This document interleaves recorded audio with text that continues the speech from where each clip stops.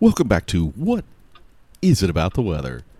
Where weather is always our theme, but the weather, well, we're not going to focus on it too much. This week we're going to be talking about snow. No, not your snow forecast or anything like that, right? That's not what we do. But why people love snow so much. And you know, for me, that's not a hard topic. So we'll dive into that shortly. But before we do that, let me just say again, as always, I hope you've had an enjoyable and interesting and intertwined weather week. I have to say, last time I spent a lot of time accusing myself when I was doing that podcast about IBM buying the weather company, that I should have said I also know people. While I never worked for the weather company, I know people that worked for them before and after. I know people that work for the Weather Channel itself, which is no longer part of the weather company, and have known those folks a long time as well. In all cases, this was not something I put in front of them, and I haven't heard from any of these folks in terms of saying, "Ooh, I said something bad or too controversial." So hopefully, I was somewhat on point with what I was talking about.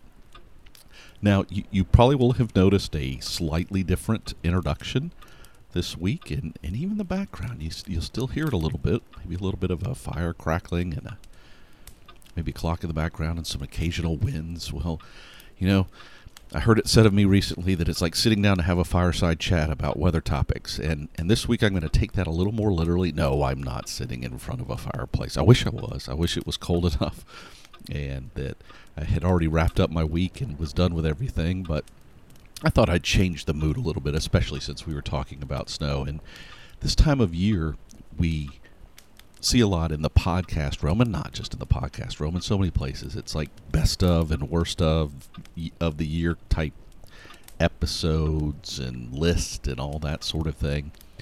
And while I'm not really a fan of doing that kind of stuff personally, I enjoy some of it and listen to some of it, of course.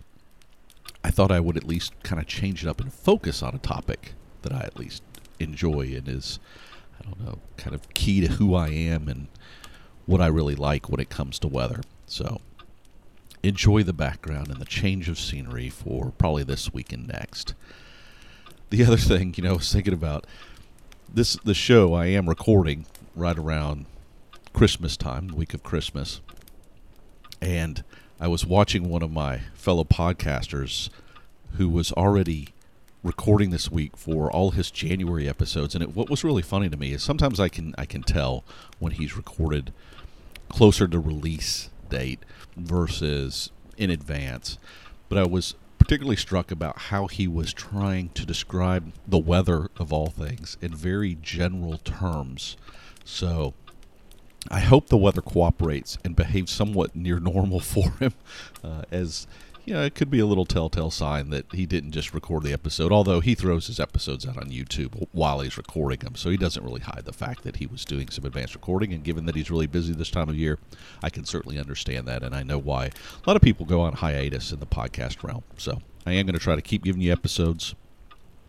But for instance, this week, we're not going to get so much into a deep studied topic. I did my normal research on this, but it's more getting back to a psychology thing. And as we all know, sometimes in those types of situations, the science can be a little more nuanced because it's not always clear, and there's a lot of conjecture as to why a thing is. But without further ado, let's dive into why do we like snow so much? Now, I should preface this and say I realize there are people out there for whom snow is not got the same sort of magical influence that it does on me. And there's certainly people that have had winter weather tragedies. And for those people, it may have a very serious negative connotation. But for most people, and that's who I'm going to focus on today, have this kind of, childlike fascination with snow. And for some people, that's what it is. For me, it's, if you listen to my first episode, it was a winter storm. It didn't happen to be snow per se, but, snow is the normal winter precipitation for a lot of people. And I wanted to dive in a little bit about why that was. But let's, before we get into kind of the psychology aspect, which we're certainly going to do, let's talk about snow from a very basic level. right? So the scientific aspect of snow, if you will. Now, if you've ever investigated or really looked into snow before, you probably already know it's kind of one of nature's beautiful creations. There's a lot of things we look at in nature and are just stunned by the sheer beauty of it. But when it comes to weather, it may not be the most, I don't know, impressive on a large scale. You know, it's not a hurricane or some massive event or a tornado or lightning even, or may not have the sound of thunder. But all that said, the creation of snowflakes is stunningly beautiful. And probably the key thing to keep in mind with snowflakes when you think about it, and I'm going to put, you know, as always, some links to show notes. And there's one page that I do recommend that you take the time to go look at. And the name of the site, let me make sure I'm getting it right here because I don't want to say anything that's wrong. I think it's just Snow Crystals. Yeah, snowcrystals.com. And if you go there, like I said, I'll put the link in the show notes, but if you go there, you can get a really great overview about how snow forms. And I can also put a link to showing a snow crystal growing. And it really gets into the idea, and there's science on that website about why it's built around hexagons, why they have this kind of, generally speaking, not in every case, but in most cases, it has this kind of six-sided shape. And you start to understand that it has to do with how water molecules line up when they freeze and that sort of thing. But that really shapes this kind of beautiful thing that goes on in the formation of snowflakes. And I still remember, so my first meteorology class was not here in the U.S., and it wasn't once I was officially in grad school, but when I was taking my refresher math and science classes, somebody who was serving as a proctor for the exams was working in a department at a university in Chile, and he recommended that I sit in on this class that was there. And so I did, and it was kind of, you know, an introductory to meteorology or weather sort of class. So kind of a entry-level undergraduate type of class. And my Spanish at the time, I act like it's changed. My Spanish at the time is kind of like it is now, which is I can read a lot of it, I can write some of it, I can understand a fair amount when I hear it, but certainly don't get it all in, you know, on my speaking level. It's just pathetic, actually. But in any case, here I was in this class. And as you know, and as you've even heard me talk at times, the terminology can get very specific. And the good news is those words kind of easily translate into English, so I was able to follow it. But when this teacher would get going on the topic in general, it could be a little hard for me to follow. But one of the areas that I was able to really grasp on and that he was fascinated on was the formation of snowflakes. And he did a whole lecture about this very topic, but just from a scientific standpoint and the formation of snowflakes. So the key, I think, to keep in mind when you think about snow and, you know, why is it, for instance, that we get big fluffy snow in some areas and little, I don't know, granular, almost no snow in other areas. It's more like just blowing sand almost. Really has to do with the amount of moisture in the atmosphere. And, of course, the temperature's got to be freezing, but what we haven't really discussed before, and some people know, and maybe not everyone does, is the colder the atmosphere, while we have this term called relative humidity, it's a relation of how much moisture the air can hold, absolute humidity or absolute moisture content decreases as temperatures get colder and colder. So it's kind of important to get these big fluffy flakes, and the most dynamic flakes tend to happen at values much closer to freezing levels, okay, as opposed to it being really cold. So just something to keep in mind. Now, the other property that I think is really important to keep in mind as well is the acoustic effects of snow and or the insulating effects of snow. So, for instance, sound and sound waves with fresh snow are broken up. So maybe if you've ever been in a snowstorm where it's not too windy, you've noticed how quiet it can be. Or even after the snow, and when it's still kind of light and fluffy, how the surrounds can just, it seems to dampen out everything and create a different environment. So sound's one aspect of that. The other is it's good for the earth in many ways. It's an insulator, so actually if you have snow on the ground and then it gets really cold, things underneath that snow layer are actually protected. Yes, snow is freezing, but it keeps it from getting any colder, so that harsh cold air may not penetrate into plants and other things in the earth. And then, quite frankly, a snow layer, as it melts, it's more uniform, right? It's pretty consistent in its melt, and it does it over time. That kind of feeds the earth, if you will, as opposed to areas that have to count on occasional rainstorms, that sort of thing. With a melt, it can be more gradual.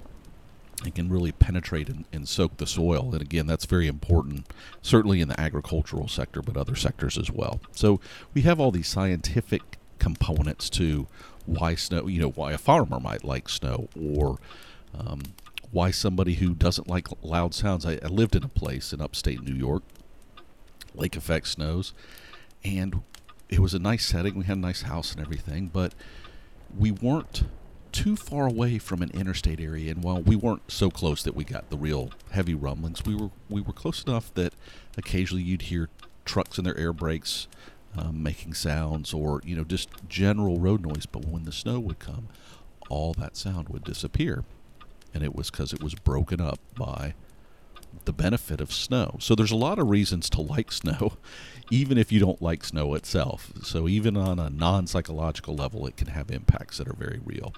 But I think what we really wanted to focus on today is kind of the psychological element. And why do we like snow? And a lot of this, of course, has to do with snow days.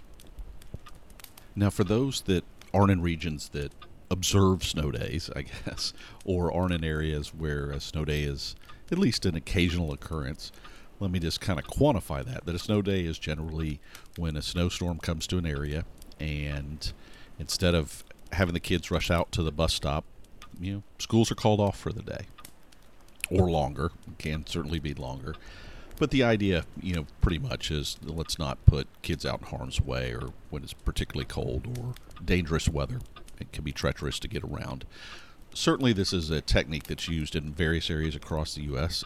Again, I lived in Syracuse, New York, where it was a little harder to get snow days, but they did happen, depending on the timing of the snow or how much snow would come, versus what you might have in the Southeast. We had in Atlanta, since we last talked, we had one of those kind of scares where we may get, oh no, some freezing temperatures and possibility of precipitation. We have this problem, and I've determined this is not just a southeastern U.S. thing, but in different areas, and this gets into that whole anticipation. So we have these like snow day events, right?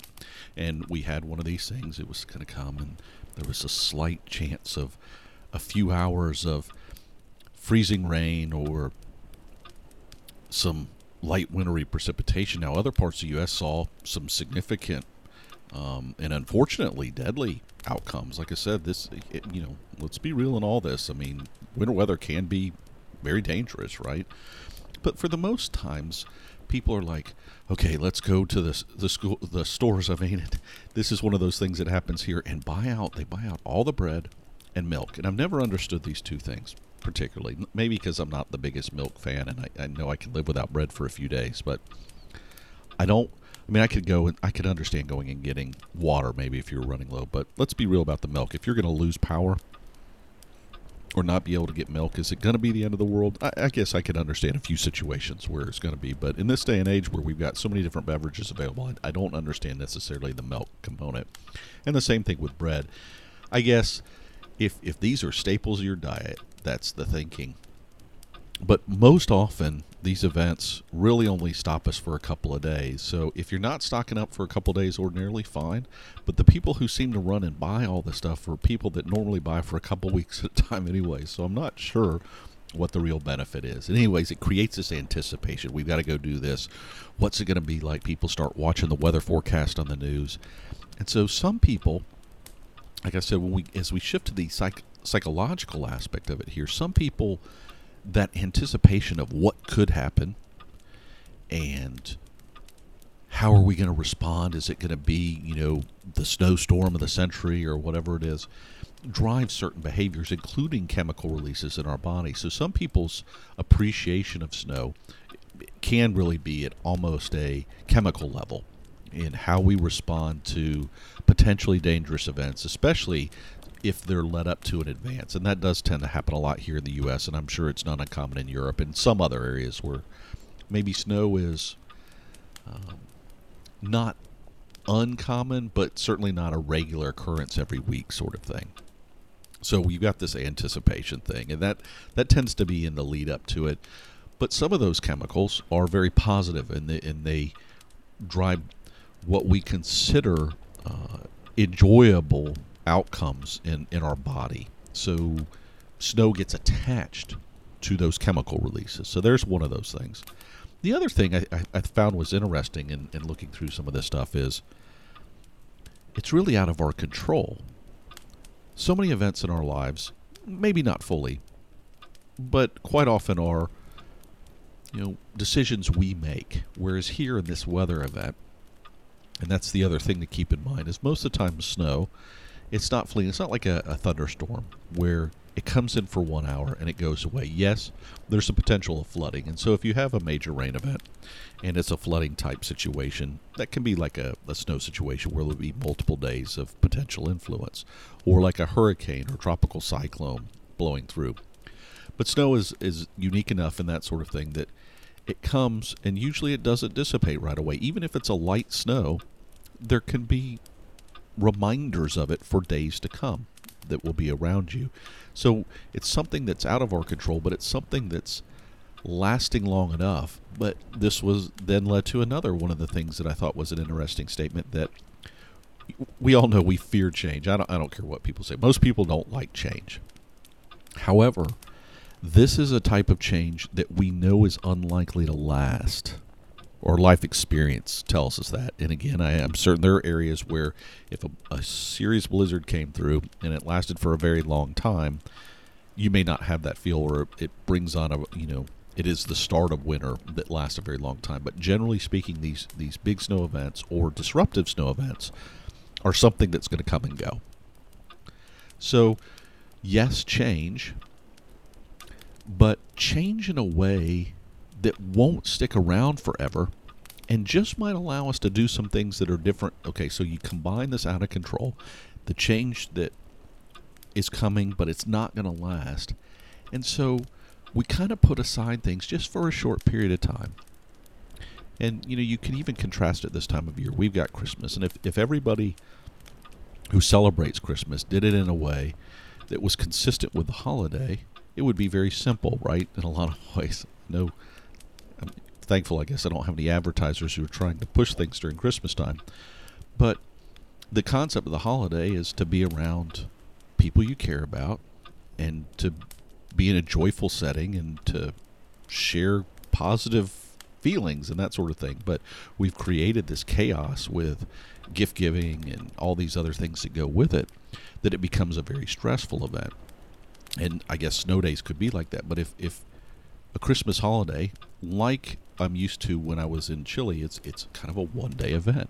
Yeah, people get together, and yes, there's some gift giving, but it's not this big production. Or it had become more so, but generally speaking, it's a single holiday, and snow days are much more like that, except you don't know when they're going to come, right? So it's not like you can plan with a specific holiday and plan travel in advance. So you have to look to things that happen in very short periods of time. You go, okay, this thing's happened. What can I do? And so what most people tend to do is they tend to look to situations very immediate to them. So they look to their immediate family or their immediate friends that maybe live very close to them, that are within walking distance. Or like I said, parents spending time with their kids because, they had to deal with a situation where their kids aren't able to go to school, so there's a good chance they had to stay home. So everybody kind of takes this opportunity and says, let me take advantage of a situation that's out of my control. It's not going to last very long. It's not like I'm going to take a week off or anything. And enjoy it and enjoy the people I'm around. Because we have those experiences, and generally, again, they're very positive when we're younger. And as a kid, every kid loves snow days, right? They get out of school. And an interesting thing, another study I read about is snow days actually don't hurt how kids perform in school. Just an interesting side note.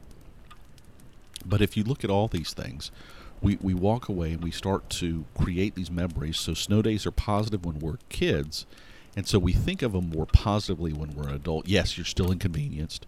You're still dealing with this change of environment, but we're reminded of how joyful it was. We also become more mindful of the moment, right? So here we are.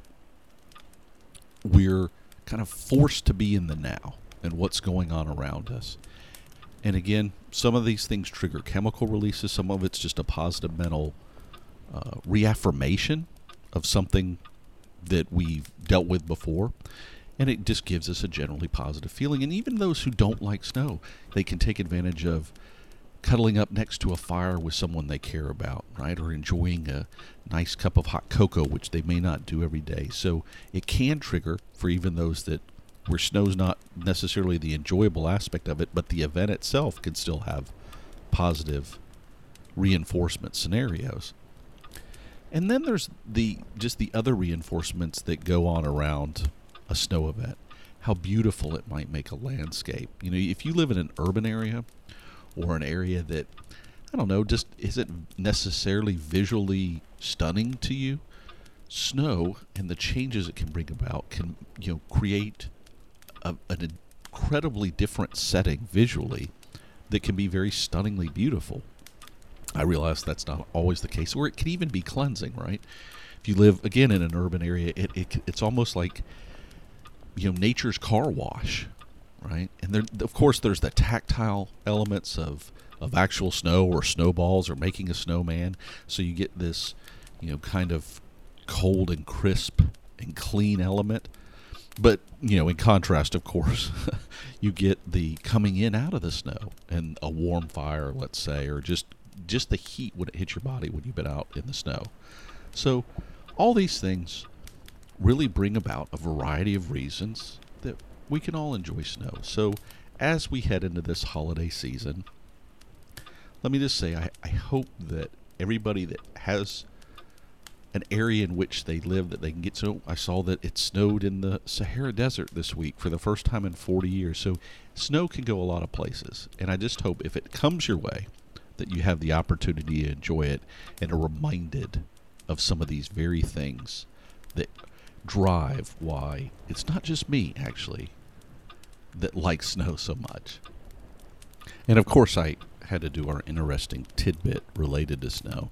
And you've probably heard the saying, those two snowflakes are alike. Well, actually, they can be. And in that same site that I referenced earlier, you can go there and see an interesting thing about not only have they grown identical snowflakes in the lab, but they've done it or shown it and found it in nature. So just like lightning can strike twice, two snowflakes can be alike. Just keep that in mind when you're enjoying all the snow things.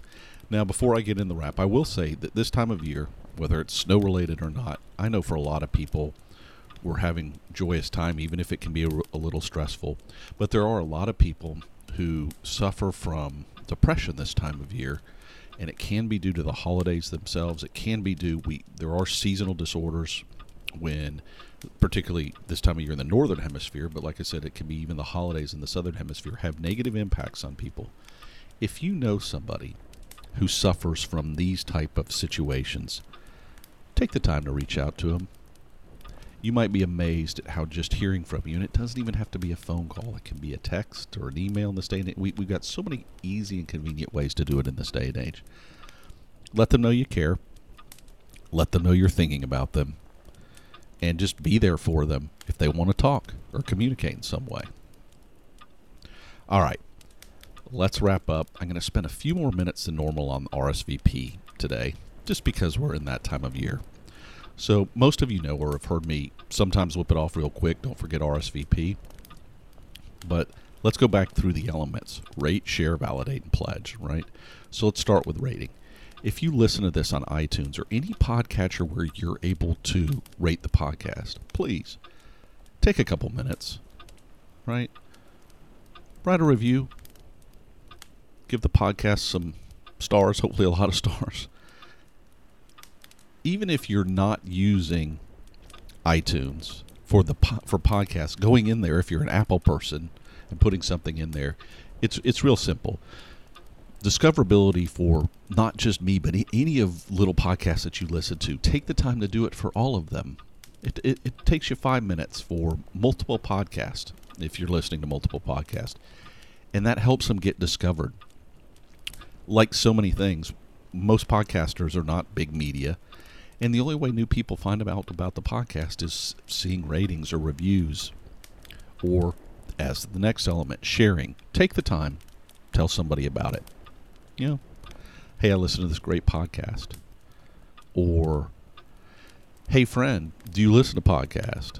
Or sharing something I post on Facebook or I post on Twitter. All those things go a long way, again, into the discoverability, because you're introducing it to a group of people that's outside my realm of people. Quite often there's some overlap, of course, but new people find out about it. Validate. So validation is particularly important in a lot of ways. Yes, it can be nice to hear from people that like the podcast, or even that they don't, if they're constructive about it anyways.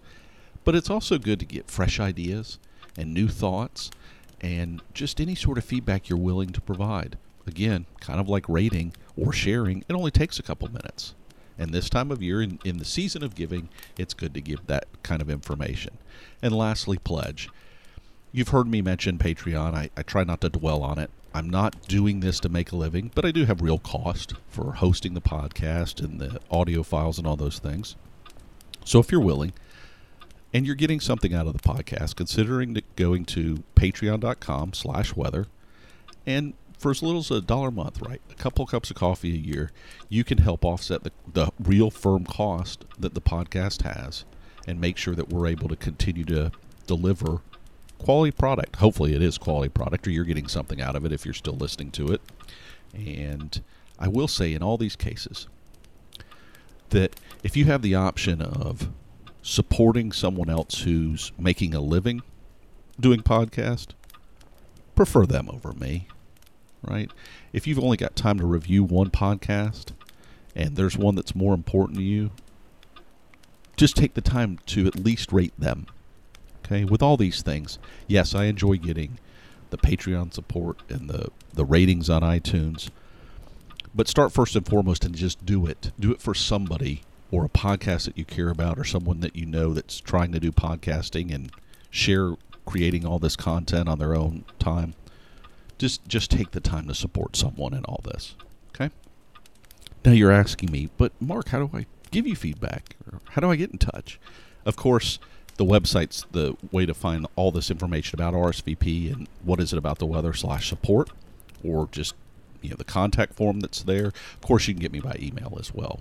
What is it about the weather @gmail.com. Whatever, any of these ways. You can send me a tweet on Twitter, Mark_Jelinek, or send me a picture on Instagram, whatever it might be. Variety of ways to get hold of me. In any case, until next time, may you have enjoyable, interesting, and intertwined weather, because we all know there's much more to weather than the weather itself. There's your 2 White Sofa production.